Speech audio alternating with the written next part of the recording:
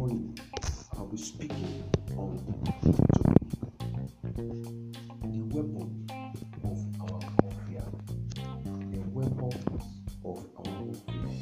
And my text is taken from the book of 2 Corinthians chapter 10 and verse 5. For the weapons of our warfare are not carnal, but mighty through God to the pulling down of strongholds. Beloved, in Christendom, battles are inevitable to all believers. In heaven, spiritual battles have been legalized.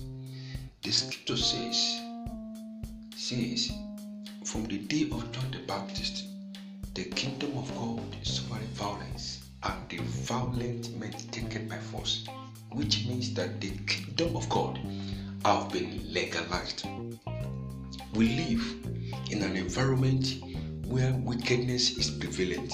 1 John chapter 5 verse 19. There are physical battles as well as there are spiritual battles. The ability to design the dimensions of our battle will determine how we fight. The scripture speaking and said, fight a good fight of faith. Ephesians 6, 12 to 16. Whatever battle you are facing is of the Lord and not yours. Let Jesus fight your battles. There are differences between winning your battle and winning your way. We are not carrying on a physical war, but the battle before us is no less real. We need to understand that we are not fighting for material success, earthly power, or social prestige. We are not even trying to make our enemies look bad. The real issue is the victory or defeat of God's purpose for our lives. We must realize that we have merciless, implacable, and powerful spiritual enemies, so that such things are human cleverness, ingenuity, organizing ability, eloquent argument, charms, and forcefulness of personality are simply not the answer. Those things may impress men, but they in no way impress demons. Those things are the weapons of carnality, fighting with your flesh. The good news is that the captain of our salvation has already defeated this devil, this Goliath. Their leader is defeated, beaten, and the victor lives in us, which is Christ Jesus. He lent us his strength and insight. This satanic thought or attitude are designed to affect or alter first our mind and then our behaviors.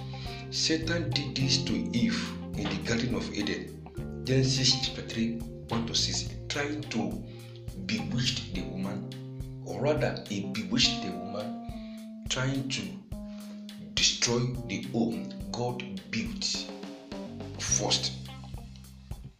This wrong reasoning or perspective are the key to understanding what Satan is trying to accomplish. God created humans with the ability to reason, but what line of reason should a Christian follow? Beloved, how are you fighting the battle of your life? Just like it has been said, there are differences between fighting your battles or winning your battles and winning your war. Battles and wars are actually different. So we need to understand what's the dimensions. Analyze your battles. Face your fears with prayer, and you see God fighting your battles for you. I pray that coming to understand this, you will win every battle of your life in Jesus' name. Say, Father, in the name of Jesus, fight my battle for me and give victory in Jesus. And I decree to your life sudden and unprecedented progress, victory in your ways this season in Jesus' name. Amen. God bless you.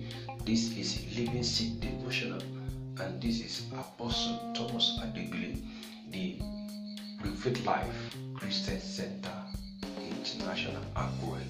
God bless you in Jesus' name. Amen.